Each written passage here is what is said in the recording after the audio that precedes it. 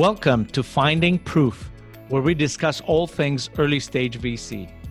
We're your hosts, Thanasis and Jenny of the Proof Fund, and our goal is to get to know the best seed and early stage VCs out there.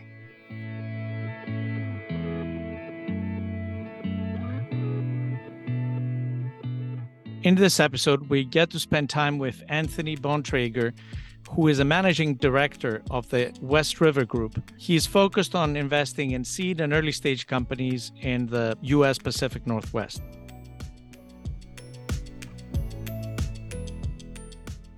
Anthony, thanks for joining us today. It's great to have you on the podcast. Can you tell us a little bit about the WestRiver Group? Sure. WestRiver Group is an investment firm based in Seattle, Washington. We've been deploying capital across the global innovation economy for the better part of 22 years as both venture debt and equity investors. For our debt business, we raised 8 funds over a course of 10 years, about $2 billion of AUM across those funds. And with those dollars, we were Silicon Valley Bank's largest lending partner until they acquired that business from us back in December of 2020. And so today, WestRiver is focused purely on its equity business. We've got 4 key strategies that we really focus on, if you will. That's our technology fund, which I lead. We have an immersive experience fund that really is just designed to monetize the deal flow we see from the consumer-based and location-based entertainment space through our involvement in Topgolf from its very earliest days. And then decarbonization is also an area that we're keenly focused on. Beyond that, we've been known to create different investment products for our limited partners into different investments, vehicles or markets or strategies that don't kind of fit within the kind of the 3 core pieces that we typically spend our time on. And that's one of the things that really makes us, I think, differentiated from your traditional VC, is that ability to basically make sure that we can actually help our investment partners deploy capital into that innovation economy in areas pretty broadly, in fact. Do you mind giving a couple examples of that? Yeah, in terms of the different kind of vehicles that we do? Yeah. Sure. What we're probably best known for is an SPV we developed and invested in this little driving range company in Dallas, Texas, that we ultimately turned into what is now known as Topgolf. Our CEO, Eric Anderson, got in front of this company. They had the vision to be what Topgolf was, but they just couldn't quite put it into practice. Eric said, look, there's something here. Even when people said, we're not going to invest in a driving range business. And what he was able to do over the course of 14 years as the company's chairman and one of the largest investors is nothing short of extraordinary. So I think Topgolf is a great example of that. Makes for a great LP meeting too. It's not a bad location. I will admit it. It's definitely nice to have. And we sold that to Callaway during the pandemic. Eric is still the vice chairman now of what is now called Topgolf Callaway Brands. So I think that really highlights the value that Topgolf has brought to that business. And the 3 different strategies have a dedicated fund to each. Is that how you've organized the assets? That's right. So each fund has its own pool of capital, its own investment team, its own investment committee, different investor base. We do have some crossovers. We have a very large anchor LP base that invests very broadly across WestRiver's products and funds, et cetera. Right now, we're about $1.5 billion of AUM now that we've sold off the debt business, and we're looking to obviously expand that. Got it. And talk to us a little bit about the technology platform that you're involved in. Which fund is this? And then what is the staging and the thesis behind it? Great question. So our technology fund, this is our flagship technology fund. We're raising fund number 2 right now. We've already had a first close on that. And we're actively deploying capital. And we invest at the early stage. So seed, Series A is where we like to live, though we will do a Series B or a Series C round as part of our barbell strategy, if you will. Where we like to enter a company is what we call a post-revenue pre-scale stage. Doesn't mean you need to have $1 million of ARR, but we really want to see that the market is buying off of your rate card, be that on a per seat model, a usage-based, annual contract, et cetera. Just show us that there's actual market receptivity to what you're bringing to them. From there, then we can help. We come in, we deploy capital into those businesses. We're very hands-on investors, so we typically will lead our investments in these companies. We take a board seat, And we like to come in and add value beyond just basically being a check writer. And that runs the gamut of business development and customer intros, because we have a very broad strategic partner network amongst all of the different partners in the firm. We have FP&A teams who can come in and help build startups, pricing models, financial models, et cetera, and set the right KPIs so everybody understands where our North Star sits and how we're marching towards that. And then just other areas of helping with staffing, governance, which is a big thing for us. And then obviously diversity. One of the things that we really try to help companies build muscle memory around is bringing in that plurality of thought. And as a hands-on investor, what sort of advice are you giving your company specifically right now, navigating these very choppy waters that we're in? It's cliche to say, cut the burn, bring all that stuff down. Because we're hands-on investors, I would say most, if not all of our companies actually sit in a really good position right now. All have very strong balance sheets. We went through a very deep analysis during the early days of COVID across the portfolio and making sure that for the companies right now, basically the entire portfolio had the wherewithal to last through this marketplace, because we always anticipated there was going to be a downturn. For some bizarre reason, the market treated COVID as the best thing ever to come around. And you saw valuations and spend go through the roof. So today where we are is we're in a situation where sales cycles are lengthening and customers aren't buying as many seats as they normally would because the customers are shrinking as well. And so we're just basically cautioning patience, just being mindful of how you're investing the capital that's been given to you, and just continue to be relentless. And if there's things that, were nice to haves and don't really solve an immediate problem, let's push those out a little bit. But beyond that, we've tried not to be too alarmist with our portfolio companies. Our message has simply been, look, we are long-term investors. We believe in you guys. And if the money is needed, it will be there. And how about the geographic or sector focus? We focus on B2B technology companies, and those companies are located in the Pacific Northwest region, anywhere from Oregon to Vancouver, BC. And that thesis, that geographic thesis, is really centered around the fact that Seattle's the home of AWS, Azure, Google's GCP, plus institutions like the Allen AI Institute, University of Washington, et cetera.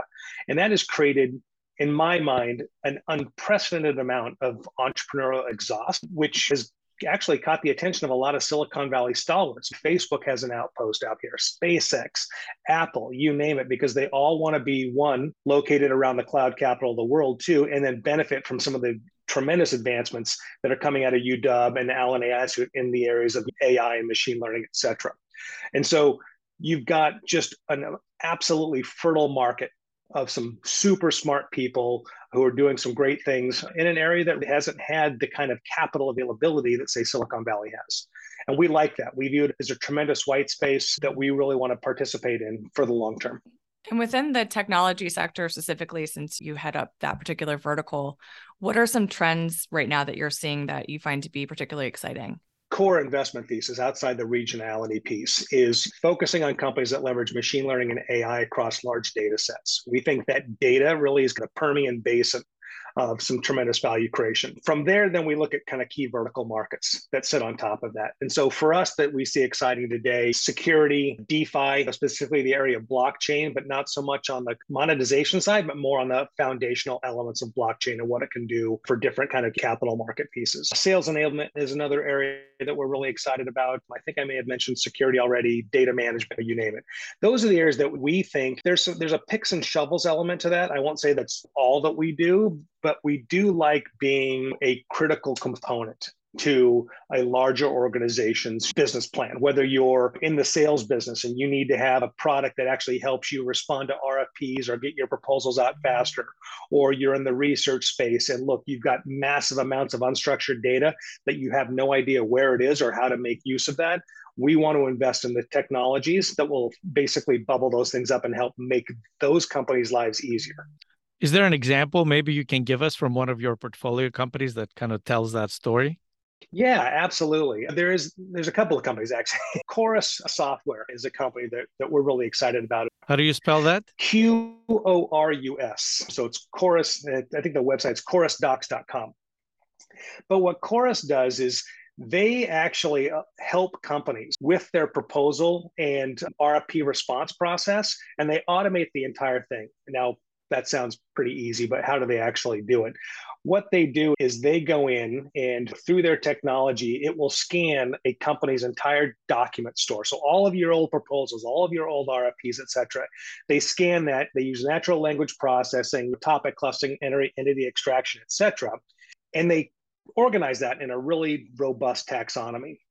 Then the product itself lives actually within the Microsoft Office stack. So let's say, Thanasis, you're in Microsoft Word, you've loaded up an RFP response, and you're like, how the heck do I answer this thing? It's going to take me days, if not a week, to go through this thing. Well, what you do is you highlight all the questions, you hit the chorus button on the ribbon, and it will go through, and having scanned all of your prior documents, it will suggest to you the actual answers for that specific proposal. And it will score those based upon relevancy and how well the system believes it's answering that question. And it will give you 3 additional answers that you've used previously, as well as their relevancy scores. And you can use those, you can modify those, et cetera, and the system automatically remembers that. And so what you're doing is you're taking what has historically been a week to 2 week process involving multiple personnel down to a matter of minutes and utilizing one person. They had one company in particular, one of their customers did an analysis, and they said over the course of a year, we saved $3 million in terms of the time spent on our proposal response time and increased our win rate by over 10%.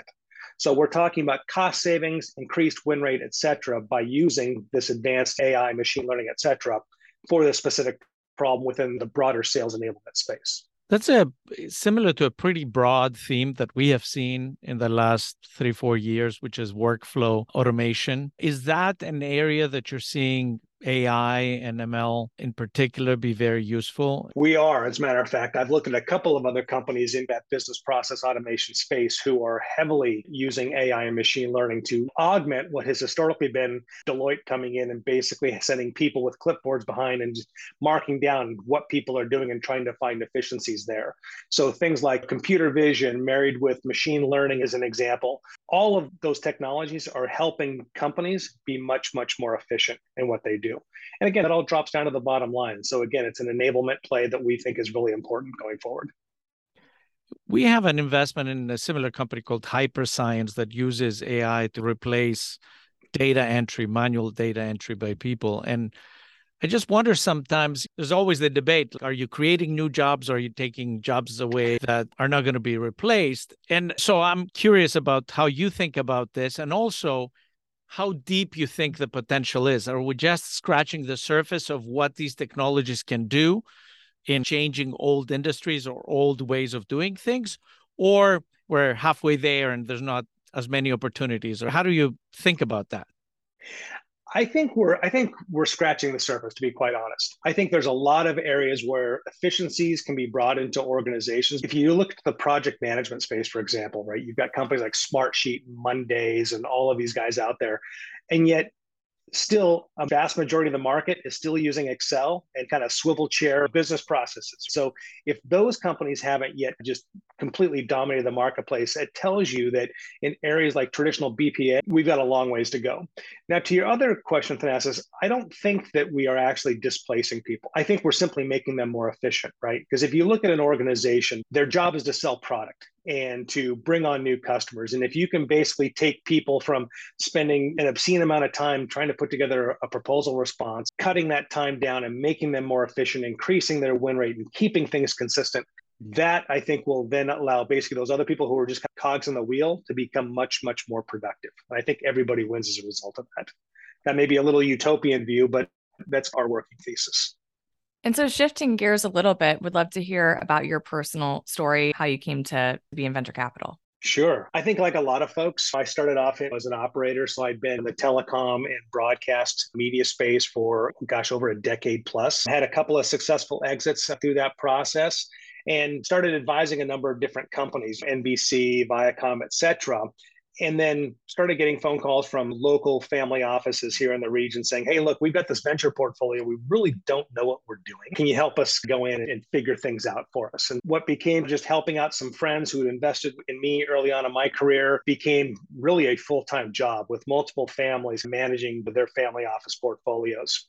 And so I did that for a number of years. I actually went to the McCaw family office at Eagle River Holdings, ran one of their divisions and also participated in a number of the investments that they were doing, and then decided to step out and create my own fund and started talking to a bunch of different investors around that. Again, same thesis, Northwest focus, early stage B2B software technology. And my largest LP says, hey, look, we're also invested in the guys at WestRiver who they want to do something similar in the Northwest. Maybe let's get together and do something at scale, right? Because it was going to be like a very small single GP kind of play. And that was back in, end of 16, early 17. And as I started getting together with Eric Anderson, who I'd known for over a decade, we said, yeah, this makes sense. Let's do something here. Eric wanted to deploy capital much more robustly in the Northwest region, as did I. And we came together, we launched a $100 million Fund One, deployed that capital in some great verticals, had a fun time doing it and said, let's do this again. So here we are with Fund Two. And what's your pace of deployment been like this year specifically? You guys remained active or a little bit more cautious? We're active. We're cautiously active. Here's the thing about the Pacific Northwest, right? Because it doesn't have the availability of capital, the easily available capital that, say, the Silicon Valley has, we don't see the huge spikes in valuations that go on elsewhere. So what's happening today isn't disrupting us as much as it is other areas. So for us, it's still business as usual. What we are seeing, however, is that, look, it's becoming a much more less asymmetric in terms of the relationship between founder and investor, right? So we're able to now get the terms that we would have asked for before kind of the market went crazy. We're not seeing yet participant preferred things like that, but there's an argument that says those kind of terms could come back. But I just think there's a much more equal relationship now going on. And so we've just simply kept our pace up. I think what we are seeing, though, is that the time from initial meeting to term sheet is starting to lengthen, which I think is a good thing. We've never been ones to rush to a term sheet. We have a very detailed due diligence process we go through. It's typically 3 to 4 weeks, because at that time, when we issue a term sheet, we are not pulling it back. We are moving forward. So yes, so we've been active. We've made 2 investments so far this year. We're in the midst of underwriting deal number 3, and we're deep in diligence on what we expect to be our 4th investment out of Fund 2 by the end of this year. All staying within that fintech, security, sales enablement, digital media play that we've come to grow and love, which is our standard pacing, by the way. We typically see ourselves doing 4 to 5 investments a year. People have made some comment about how maybe in early stage, you don't see as much ups or downs. So it's business as usual. Obviously, as you get later and Series C, D, et cetera, pre-IPO, there were inflated valuations last year that have come down. What is your perspective about that? Is that kind of what you're seeing in the market? It is today. You know this as well as I do. There's going to be a lag between the later stage deals and the valuation hits they've been taking and how that's going to trickle down into the early stage space. I think that's going to start coming, and we're going to start seeing that show up in the Cambridge reports, et cetera. People are going to be remarketing portfolios, I think, in my mind, pretty drastically. Early stage, I think, will be somewhat, but not 100% insulated from that. I think where it really is going to come down is just simply deal terms. But again, specifically for the Northwest region, I think that decline in valuations is going to be smaller than what you're going to see in other areas like Silicon Valley, for example. That's just my personal opinion. Got it. Interesting. So you think there's a lag because because we tend to invest more in later stage, we feel like a lot of valuations have already corrected. But if I hear you correctly, what you're saying is that has not necessarily translated into lower valuations at the Series A and B level. That's correct. Yeah, I have not yet seen that to any degree that kind of would give me pause right now. I know it's coming, and I absolutely do believe it's coming. To the extent it occurs in the different regions, it's to be seen, but I do believe that everybody's going to face maybe not down rounds, but flat rounds. And you're going to see people who wanted to go for that A probably do a seed 2, a seed 3. Having been a serial entrepreneur and a successful one at that, what do you think the 3 most important attributes are to being a successful founder?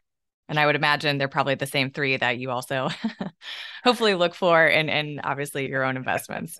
The funny thing about being a former founder is what not to do.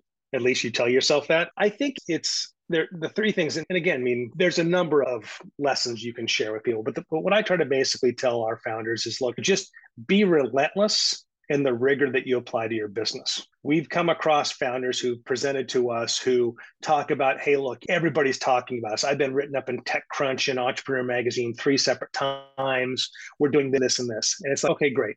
That's awesome. You've got a lot of heat around you. But now, okay, show me how that's resolving itself into the actual business and the metrics that are going to drive success here. And I think that's where you get a really long pause in the conversation. And so we tell people press and social media, mentions, it can get you traction, but it is not traction in and of itself. So just be rigorous and focusing on the KPIs that drive success for you. Two, don't be afraid to fail. Look at your board as basically your psychologist. We are here to hear the problems, your fears, etc. We're not here to basically present you with a gotcha because you said, hey, look, I just don't know what I'm doing right now. I've got to bounce this off somebody. So don't be afraid to talk to your board. Our job is to be there for you and to help navigate using our pattern recognition. And then I think finally just realize we're not curing cancer by and large. We are doing some fantastic things in the companies and in the spaces that we're investing in. But let's be real. The world is not going to end if a launch doesn't happen on a certain date. We want to do it right. Let's be thoughtful and just don't worry, just focus. Do what you love. This shouldn't stress you out and cause you problems in your personal life. Yeah, no, that's great advice. It could be antithesis, right? To some of the other investors like, no, you got to hit. We are very rigorous in that regard, but at the same time too, if we want to build enduring companies, you can't be burning people out. Yeah, and do it right. That makes a lot of sense. Where do you see venture capital and early stage investing? What does that look like a couple of years down the road? How do you see the VC landscape and ecosystem changing, if at all? My hope is that we start seeing much more diversity occur within the venture capital space. When you look at the number of female founders that are getting funded, vis-a-vis the broader market space, when you see the amount of female partners, actual managing directors in some of these firms, we have a lot of work to do as an industry. And it's hard, right? Because the opportunity set of female entrepreneurs and founders is actually small relative to the amount of males in there. But we're not going to change that unless we start placing bets behind these people and encouraging other women who are young girls who are thinking about going into STEM, showing them that there actually is a path, right, for success and that people want to back them and believe in them. So I think that's critically important. So my hope is that over the next, say, 3 to 5 years, we as an industry have gotten a heck of a lot better with that. I think too, like we talked about a little earlier, this rationalization that we're going through right now after 15 years of kind of a crazy bull market will allow for much more thoughtful investing. I think the counterpoint to that is that we still have a lot of very cheap capital in the market that is yet to be deployed, and that creates a moral hazard. And so I'm hoping that over this course, we've learned from the past, we can avoid the moral hazard of just simply throwing money out there in kind of anything without any real due diligence and start focusing on building enduring companies. So those are my two kind of primary things. So do you lead most of the rounds in which you participate, or co-lead, or what's your approach? We typically lead or co-lead. We like to have a board seat. I think all but one of our investments we've taken a board seat on, but we like to have a seat at the table at the end of the day. If we are highly convicted and let's say we're co-investing with people that we know and trust and have had partnerships over the years, yeah, we're happy to sit back if the round is large enough and it exceeds kind of our initial check size. That's totally fine. We have not had, like I said, other than one, we have not had that situation happen. So we like to do that. Good. So I'm a new entrepreneur. I've just been invited to pitch Anthony. First meeting, two questions. What must I do to make sure that I do well in that first pitch? And then what are some pet peeves that you have about founders pitching? Oh gosh, the pet peeves, that's easy. I think the thing to really catch my attention is have a very solid understanding of the problem you're solving and how you intend to solve it. And it's got to be crisp, right? If you can't convey that to me very, very simply to where I can repeat it back to you in my own narrative and nail it spot on, you've missed the opportunity here. And like any investors, we're looking at so many deals on a daily and a weekly and a monthly basis. You've got to be able to stand out. And the ones that stand out know their market inside and out, and they know how they're solving it. And they understand deeply whether this is a true pain pill or simply a vitamin. So I think that's critically important. Two, just being excited about this. Show me this is a passion, or you're not just basically trying to benefit from the free money that's still currently in the marketplace by throwing a startup up with a really fancy slide deck. I don't care if it's written in crayon. Let's show me we're solving something that's real. And I think finally, just making sure that you've got both a business and a strong technology co-founding set. You've got to have that yin and yang. If it's just a business guy, it's going to be tough. You've got to go out there and find your technology guy. And typically, if that lead tech person is not a founder in the business, we've seen that not work out very well. And so we like to see a duality there. And then, like I said, finally, if there's a diverse team, we always score that very high. From a pet peeve perspective, a slide on your deck that shows me 18 different advisors, all of which who are probably taking equity from you and not adding any real value other than just putting nice pictures and logos on there, that's a turnoff. We've seen companies where they're actually bringing on people who are, oh, this person's a social media expert and this person was on MSNBC. And it's like, yeah, but you're a hardware business. How is that really going to do anything but increase your burn, right, with these very expensive people?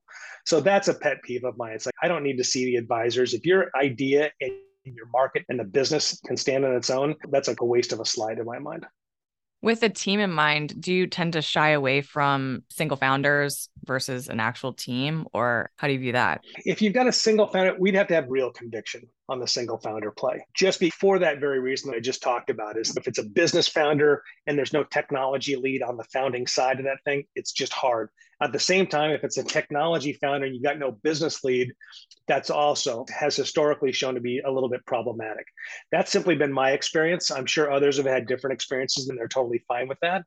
But where we typically enter a company, that's usually already been addressed. There already is that 2 or 3 person SLT. And we're deploying, look, our entry checks size is anywhere from 500K to 5 million. So we can run the gamut. We're typically in the $3 million range. We do set aside for reserves. So we basically pro forma investing upwards of 10 million in each of our companies. Again, we want to be partners for the long term. We want to participate in follow-on rounds and make sure we're adding value.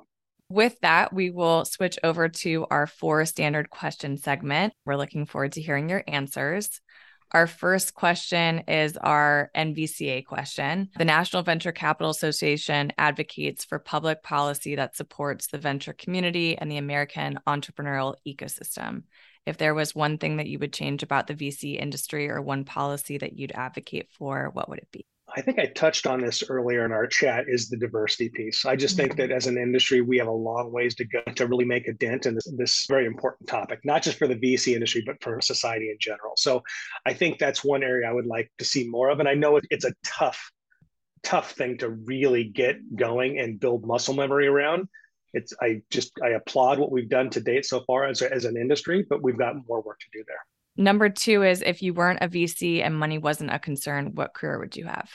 Oh, gosh. I think I would probably still be an entrepreneur doing my own startup. I love building things, tackling tough projects, working with small teams and setting the world on fire. That gets me excited. And it's one of the reasons I became a VC, having done a couple of startups of my own. Now I get to see a whole host of opportunities and businesses and ideas. And that just, nothing gets me more excited than that. So I think I would be back running my own startup. That's awesome. Do you have any idea that's just running around in the back of your head? I do, but I'm not sure if I should share it. No, I'm kidding. There's been a lot of talk about the metaverse and these different digital environments. And if you think about it, the only way that's going to work, because there's not going to be one central company who's going to have the Uber metaverse. There's going to be different versions of that. But if there's a way to tie those together in a central location where you as an individual coming in, you can go into this, let's just call it a piazza or a lobby and say, I want to do the metaverse, or I want to go and I want to do Apple's metaverse over here today, and have a lot of those. Metaverse shopping mall. Exactly. Can I translate amongst those, be able to take, say, what I bought in Apple and take it over to the meta space? It's very Ready Player One-ish to a certain degree. But I think that's something that the industry is going to need to figure out, because it's not going to be a winner takes all. There's going to be a number of winners. And we have to be able to allow for that cross-pollination. 100%. I love it. Number 3 is who is someone that you look up to and why? Let's see. Gosh, 10, 12 years ago, I met a gentleman, Gary Brinson. He's probably one of the top value investors up there with Bill Gross and Warren Buffett. When you look at some of the top folks out there, Seattle native, based in Chicago, has done extraordinarily well. And I got to know him over the last 10, 12 years, I mentioned. And He's just got this very pragmatic outlook on life, the world, investing. It's very fundamentals driven in terms of how he looks at things. And I'm, as a finance guy growing up in college and all that kind of stuff, I appreciate that aspect of him. It's just like, look, at the end of the day, math's not going to lie. This is how you're going to have to look through things. But at the same time, too, he's just an incredible philanthropist.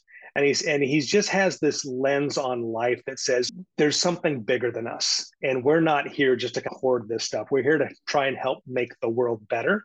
And so how do we do that? Well, we deploy our skill and our capital resources and our individual resources to doing that. And now that he's in his 80s, he's even doing that at a scale that's just crazy right now. And so I love that. And he's trying to basically instill in me, he's like, look, right now in your career, right where you are, and I'm not going to say my age, this is the time for you now to start building that early muscle memory, as I like to call it. And he's right. And he's just been a great mentor to me over the years in helping me think through what my legacy is going to be beyond VC, beyond entrepreneurship, et cetera. And I think that's important. No, that's great. I'm sure he'd be really happy to hear you say that too. Lastly, what is the best piece of advice that you've ever received? Oh, goodness. Don't take yourself seriously or too seriously. It's easy to get over your skis in terms of how you view yourself and your place in the world. You can be the best VC, stamping out 10, 20 X's for all your LPs. But at the end of the day, you're just a person doing a job that you're being paid pretty well to do. So enjoy it, but just don't take yourself too seriously. That's great. Anthony, thank you very much for joining us today. We enjoyed learning about your group and about you in particular. Appreciate it. Thanks you all for your time. And follow us on Twitter @ProofVC or on our website at proof.vc.